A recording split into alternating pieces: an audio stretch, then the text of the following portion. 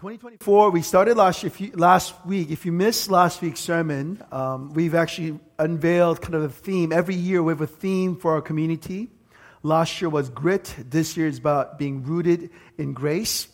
If you missed it, last week's service is both available on YouTube as well as our website. I've started blogging some of our sermons and some of the key things that we're doing. So if you missed it, you can actually get the summary of it under our website, under Read, or even on our YouTube. You can rewatch that just so that you can follow along with us as next several weeks we're going to be going through this theme of being rooted.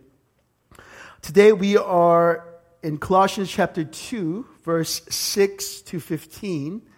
And this was, if the primary text was John 15:5 of our theme, this is the secondary text right next to it, Colossians chapter 2, verse 6 to 15, and I'm sure we'll be back here sometime this year again. But today, as we spend our time together thinking about what does it mean for us to be rooted in grace, let's look at Colossians chapter 2, verse 6 to 15. Let me read for us. Therefore, as you received Christ Jesus the Lord, so walk in him, rooted and built up in him and established in the faith, just as you were taught, abounding in thanksgiving. See to it that no one takes you captive by philosophy and empty deceit according to human tradition, according to the elemental spirits of the world, and not according to Christ. For in him the whole fullness of deity dwells bodily, and you have been filled in him, who is the head of all rule and authority. In him also you were circumcised with the circumcision made without hands, by putting off the body of the flesh by the circumcision of Christ, having been buried with him in baptism, in which you were also raised with him through faith in the powerful working of God, who raised him from the dead. And you, who were dead in your trespasses and the uncircumcision of your flesh, God made alive together with him, having forgiven us all our trespasses by canceling the record of debt that stood against us with its legal demands. This he set aside, nailing it to the cross. He disalarmed the rulers and authorities and put them to open shame by triumphing over them in him. This is the word of God. Thanks be to God. So just quickly, because we usually go through books of the Bible, but we're jumping in the middle of this letter to the church in Colossae. Let me remind you the occasion of this letter written by an apostle named Paul. See, Paul wrote this letter to a church that he has actually never visited, but a church that was planted through his missionary journey, through his disciples. He's writing as a response to a pervasive false teaching that had infiltrated the church in that season. And these false teachers and false teaching were leading many people away from the core of the gospel. So we get to chapter 2 and verse 6 to 7. This is sort of the purpose of Paul's reasoning, to say, remember, do not root yourself, do not root your faith in anything else but Christ the Lord. While the exact nature of the heresy or the false teaching isn't explicitly told to us in the letter, many scholars suggest that it may have included elements of Jewish legalism, mysticism, ascetic practices. Gnosticism was a big false teaching that was going on in the church at the time. But whatever the teaching was happening, what Paul was saying is, hey, remember, you came to Christ. You came to faith through Christ. And so you must root yourself in Christ and continue to walk in that reality. So 3 things about a text: the call, the calling that Paul gives, the reason, and the victory. The call, the reason, and the triumph. The call, again, is in verse 6 to 7. Therefore, as you receive Christ Jesus the Lord, so walk in him, rooted and built up in him, established in the faith, just as you were taught, abounding in thanksgiving. Here's an interesting imagery that Paul uses: walking while being rooted. Walking while being rooted. How does that? Paul obviously doesn't mean literally walking while being rooted, But let's unpack some of the key Greek words in verses 6 to 7 for us to truly understand what Paul, it's not really difficult, but I do want to unpack a little bit of what Paul is saying here. Verse 6, the word walk comes from the root word peripateo, which alludes to the idea of walking, but really it is talking about how one conducts one's life in all aspects of their lives. It's about how we conduct our lives at home, at work, in the way we parent, in the way we deal with our spouse, in the way we honor God in our singlehood. All matters of life. The idea of walk means all matters of life. Verse 7, the word rooted. You're going to hear rooted a lot from me throughout this year. Comes from the root word rhizo, which conveys the idea of being firmly connected. A stable, deep connection to something other than oneself. And finally, the word built up. Epiokodomoimenoi. Epiokodomoimeno speaks of continuous process of growing, maturing. It's not simply that we come to faith, but it's actually by being rooted in Him, we continue to mature. We continue to be edified. So you put that all together, the message is quite clear. The whole point of the letter is quite clear in verses 6 to 7. The most foundational calling for all Christians is to conduct one's life by being deeply connected to Jesus, the Lord. Continuously. But how does that look practically? Because I know that seems pretty simple. We talked about that last week, and that's not a difficult concept for us to understand. But what does that look like, or how do we do that practically? We'll come back to this idea. And I want to be as practical as possible today. But for now, let's move on to why, the second part. Why should we, people who are able, intelligent, accomplished, why should we root our lives in anything other than ourselves or people that we love? That seems like how most people in the world live their lives, by being rooted in either themselves, their ability, or people that they love. But Paul says, no, you root yourself in Christ. And the reason why, verses 9 to 10, he explains, for in Christ, only in Christ, not anywhere else, the whole fullness of God dwells. Everyone say, fullness of God dwells. Obviously, there's a clear contextual element to what Paul is talking about here, because he's dealing with false teaching that was going on at the church. Right here, by these words, Paul is confronting these false teachers who have claimed that Jesus is merely God-like. That Jesus was a great teacher, he was a great rabbi, he was a great prophet, he was a great model of who God is. But they were very against this idea of Jesus being God. But Paul says, through Jesus, we see he's not merely a great representation of God, but he's the very image of God. He's from God. He's the Son of God. He is God himself. In verse 10, and anyone who has come to faith, he says, has been filled in Christ.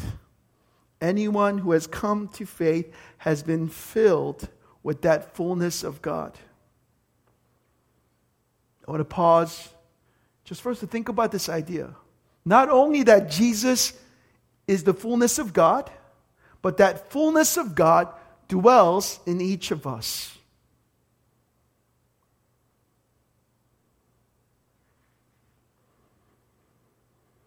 This is a breathtaking statement if you think about it. We, mere finite created beings, have been given the capacity to hold the fullness of infinite God himself. We, finite, broken human beings, have been given the capacity to hold the fullness of God in each of us. God, who is the head of all rules and authority. That's what he says in verse 9. This is Jesus, who is head of all rule and authority, all structures of power, whether ancient or modern, they be political, economical, or racial. There's no rival to Christ. That's what Paul is saying. We have been given the capacity to hold the fullness of God in each of us. And by reminding us in verse 9 that Jesus is head of all authority, head of all rule. You see what Paul is doing is he's not only confronting the external realities that the church was facing at the time, which was the false teaching and false gospel, but really by saying we hold him and he rests in us, the one with all of authority, all the power. What he's saying is he's not just confronting what is external, but he's also confronting what is internal, the condition of every human heart.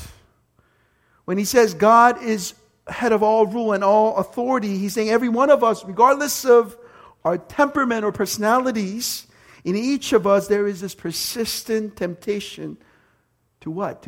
To become the ultimate authority over not only our lives, but the lives of those that are around us.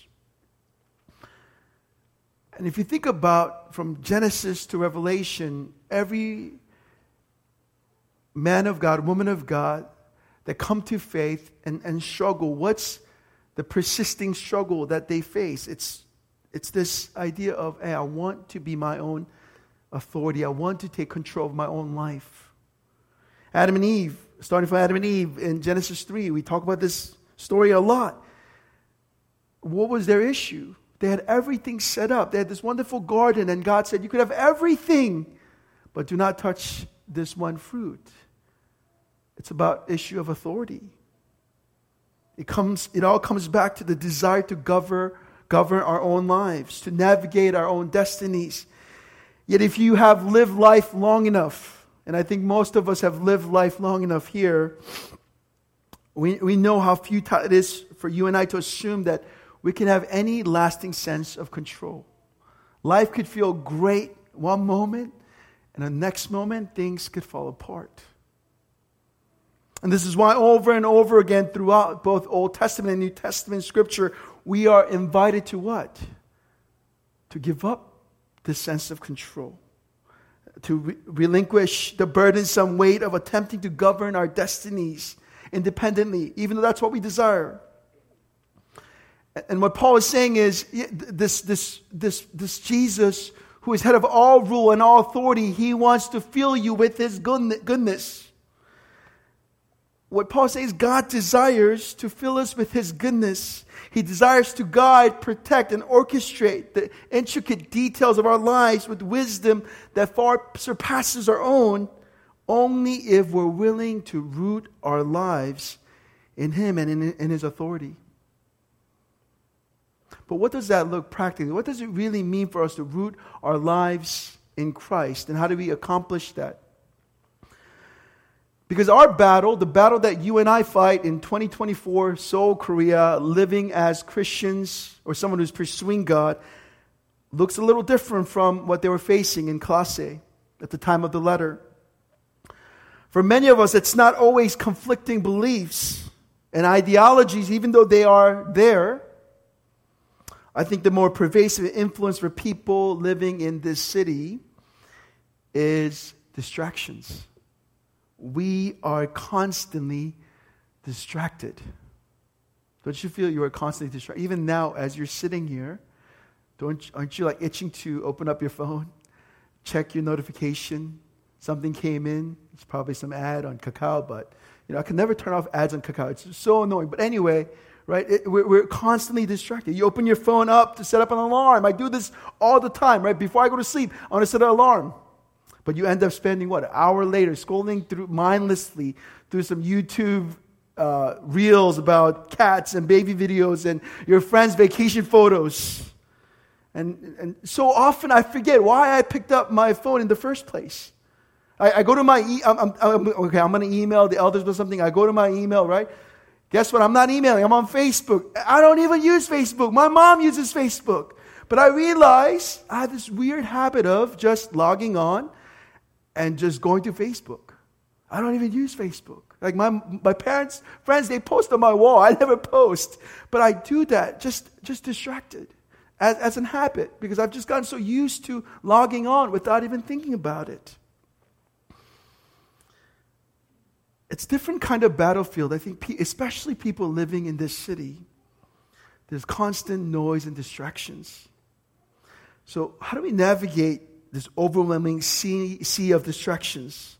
the news, entertainment, never-ending stream of content, near impossible environment where we can sit still and practice solitude.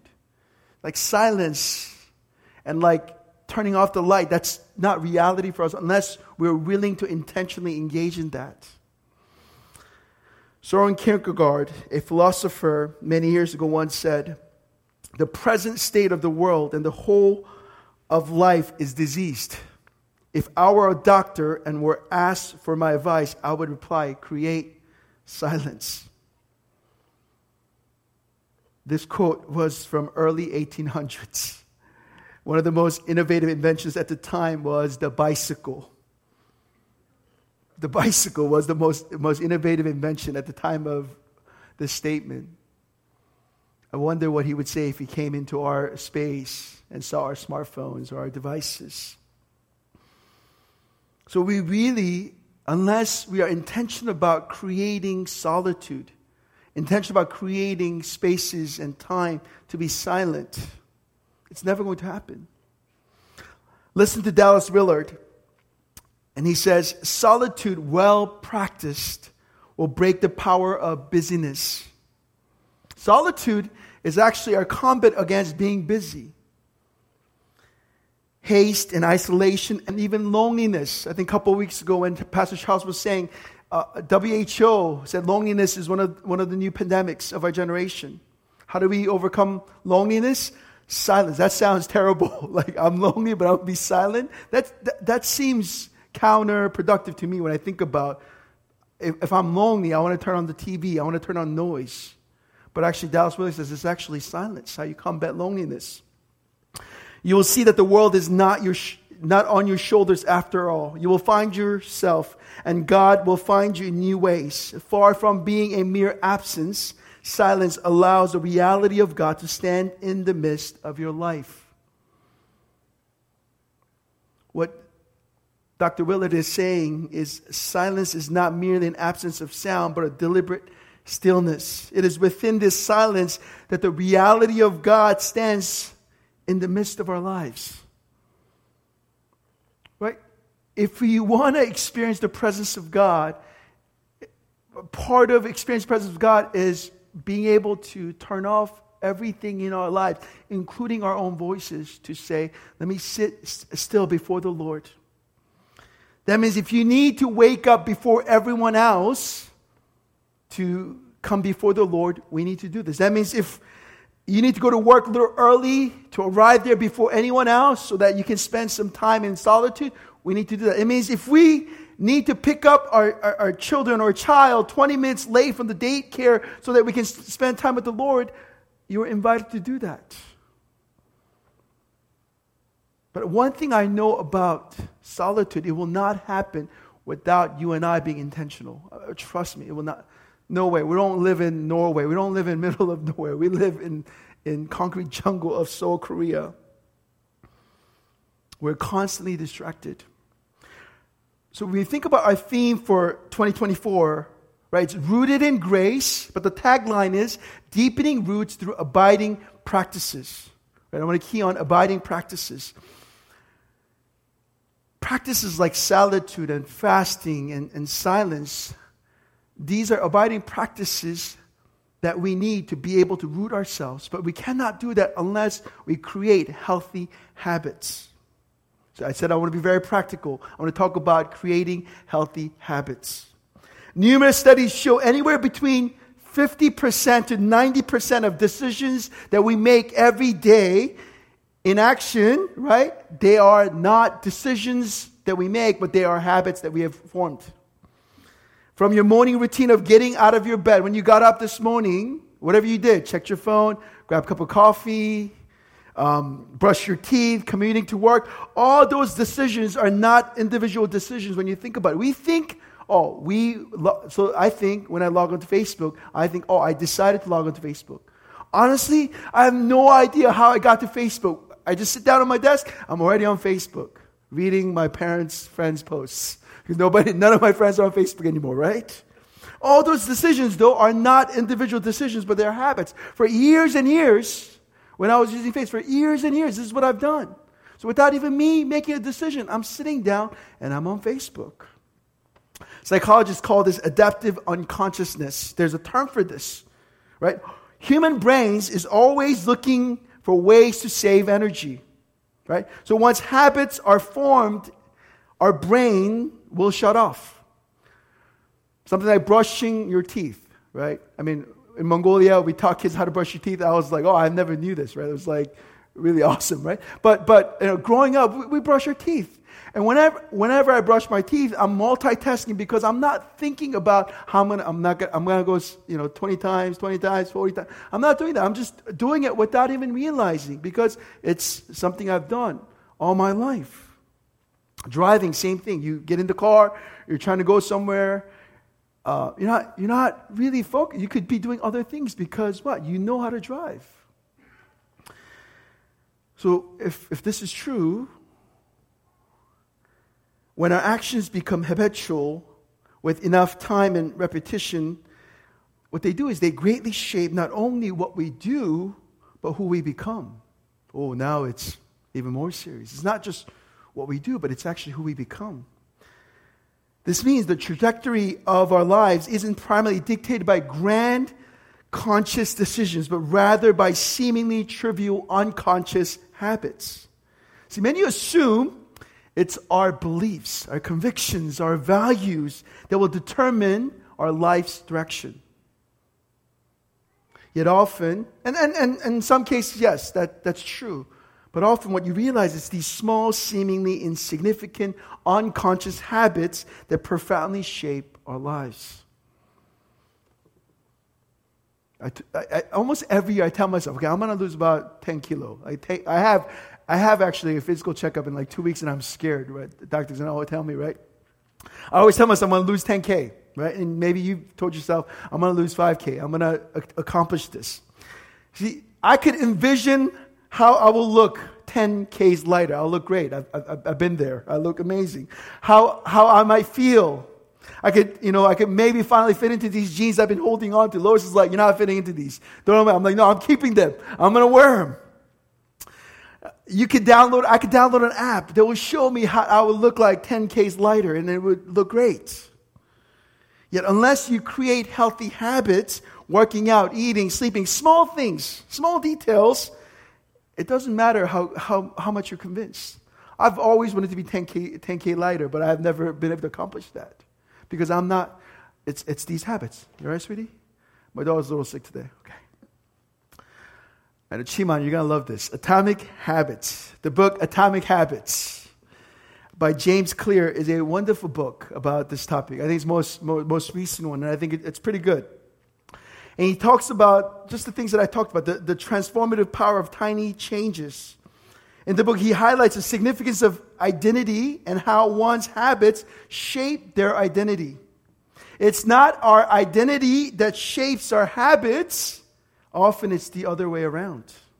One example he gives in the book is about this British cycling team and how the new coaching staff made these seemingly small adjustments, right? Redesigning the bike seats, using new sensors, and they've tested like massage gels and teaching riders how to wash their hands. It's really seemingly irrelevant changes, but they made these changes that they gave them small advantages here and there. They painted their team truck white so that they could like look for these dusts, right? So that they could ride faster.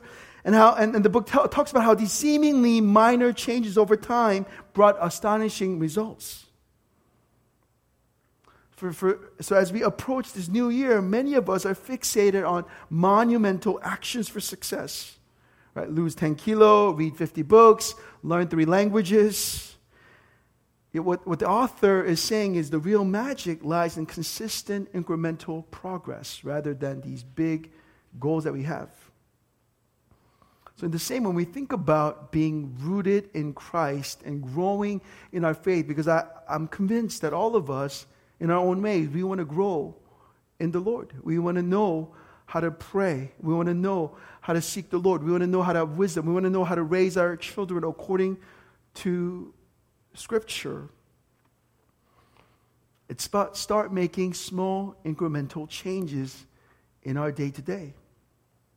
Creating small spaces throughout our day, maybe in the morning, maybe during your lunch break, maybe it's before you start work, before you go to school, before you do things, designing your life to not only create time, but to create space. Like this is gonna, like one thing I realized, even the way you design your home or design your apartment, design your tiny little office style will change the way you think about prayer. Change the way you think about your routine. So really, one of the main things I want us to really think about is, are we doing these tiny, small, important changes so that we can grow closer to the Lord? Like, we can wish and dream and desire to become more knowledgeable, become more equipped. We want to have these big dreams, but really it starts from day to day. Tomorrow, what would you do when you wake up tomorrow? How are you going to design your week this week? So we need good habits. We need good habits, amen? And we need to encourage one another because habits, right, it's hard. When we're doing morning prayer, by day 3, I was like, oh, it's too long. I was like, I'm ready to be done. But when I knew when I woke up on Thursday, people will be there. And there was great encouragement because there was the congregation, people there. All right, I think I've talked enough about habits. But Paul now, let me wrap up our time. Paul ends this whole section not pointing to habits, right? That's not what Paul does. Paul once again points to the truth of the gospel. Verses 12, 13, 14, and 15, he unpacks the beauty of the gospel, talking about circumcision and the baptism. Verse 12, having been buried with Christ in baptism, in which you are also raised with him through faith in powerful working of God, who raised him from the dead. Verse 13 and 14, you who were dead in sin, God made alive together with Christ, through Jesus being nailed on the cross, all of our debt has been canceled. Habits are good and helpful, and it will help us in many ways, but it will not save us. What will save us, what Paul said, what will save us is actually the gospel. We will have good days, we will have bad days, we will have terrible days when it comes to our spiritual discipline, things like that.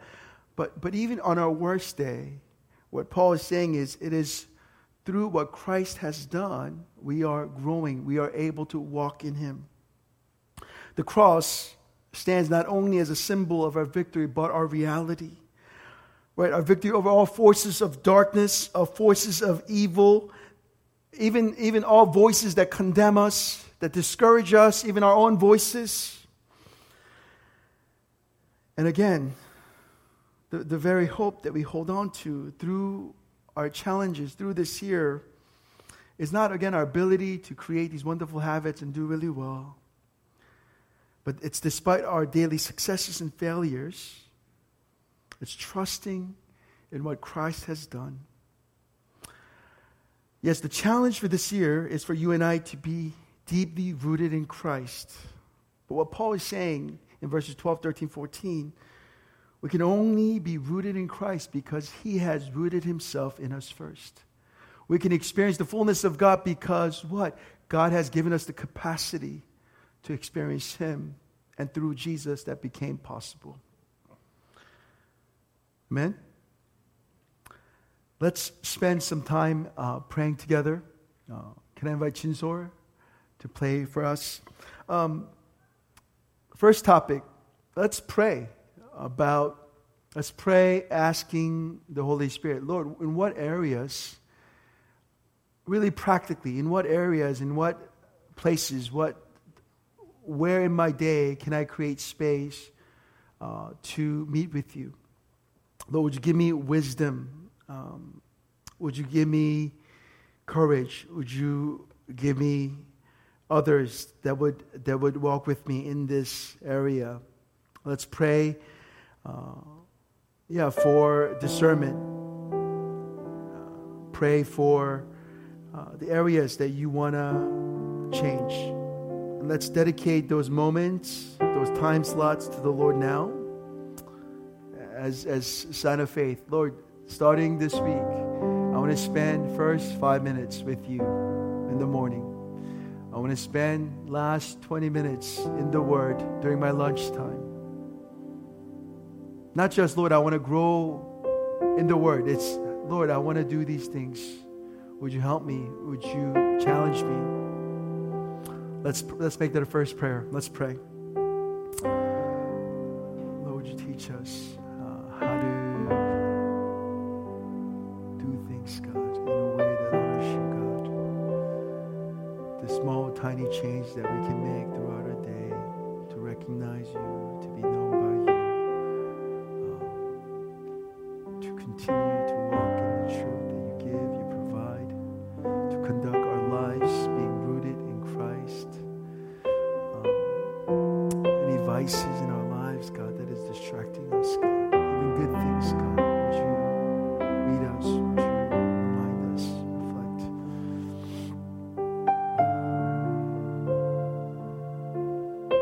Challenge our community, God, these abiding practices.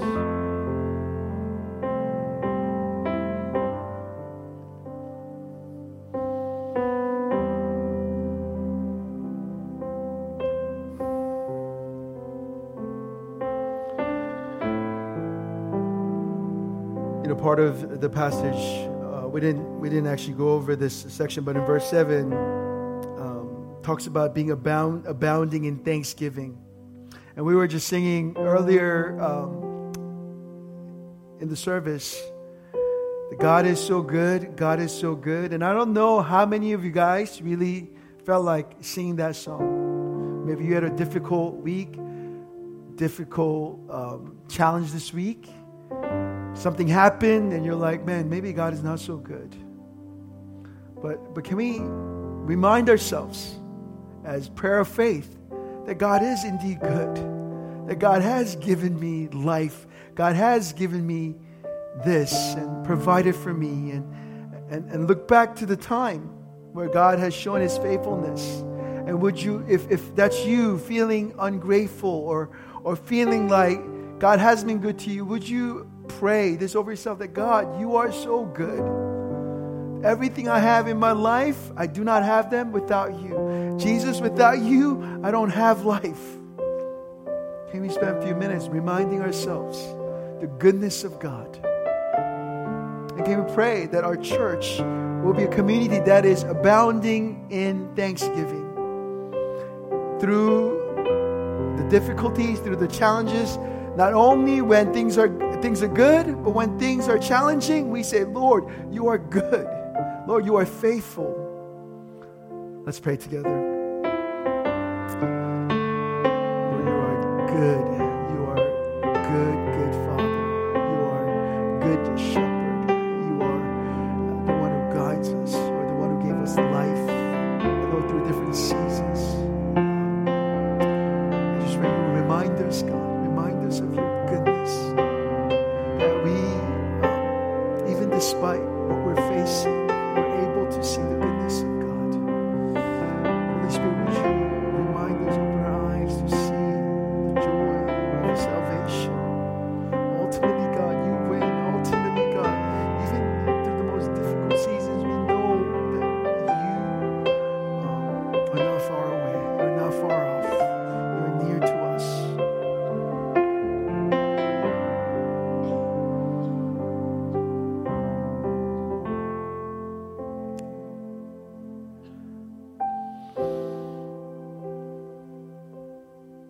Can we sing God is so good together? Not the modern version. I can't sing that, but I can sing the old school version. Ready? God is so good. It's just God is so good, guys. If you're new, God is so good. God is so good. He's so good to me. He's so good to me. One more time. God is so good. God is so good. God is so good. He's so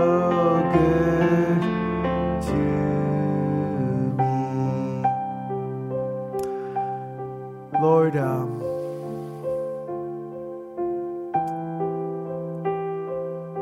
there are seasons where those words are hard to sing.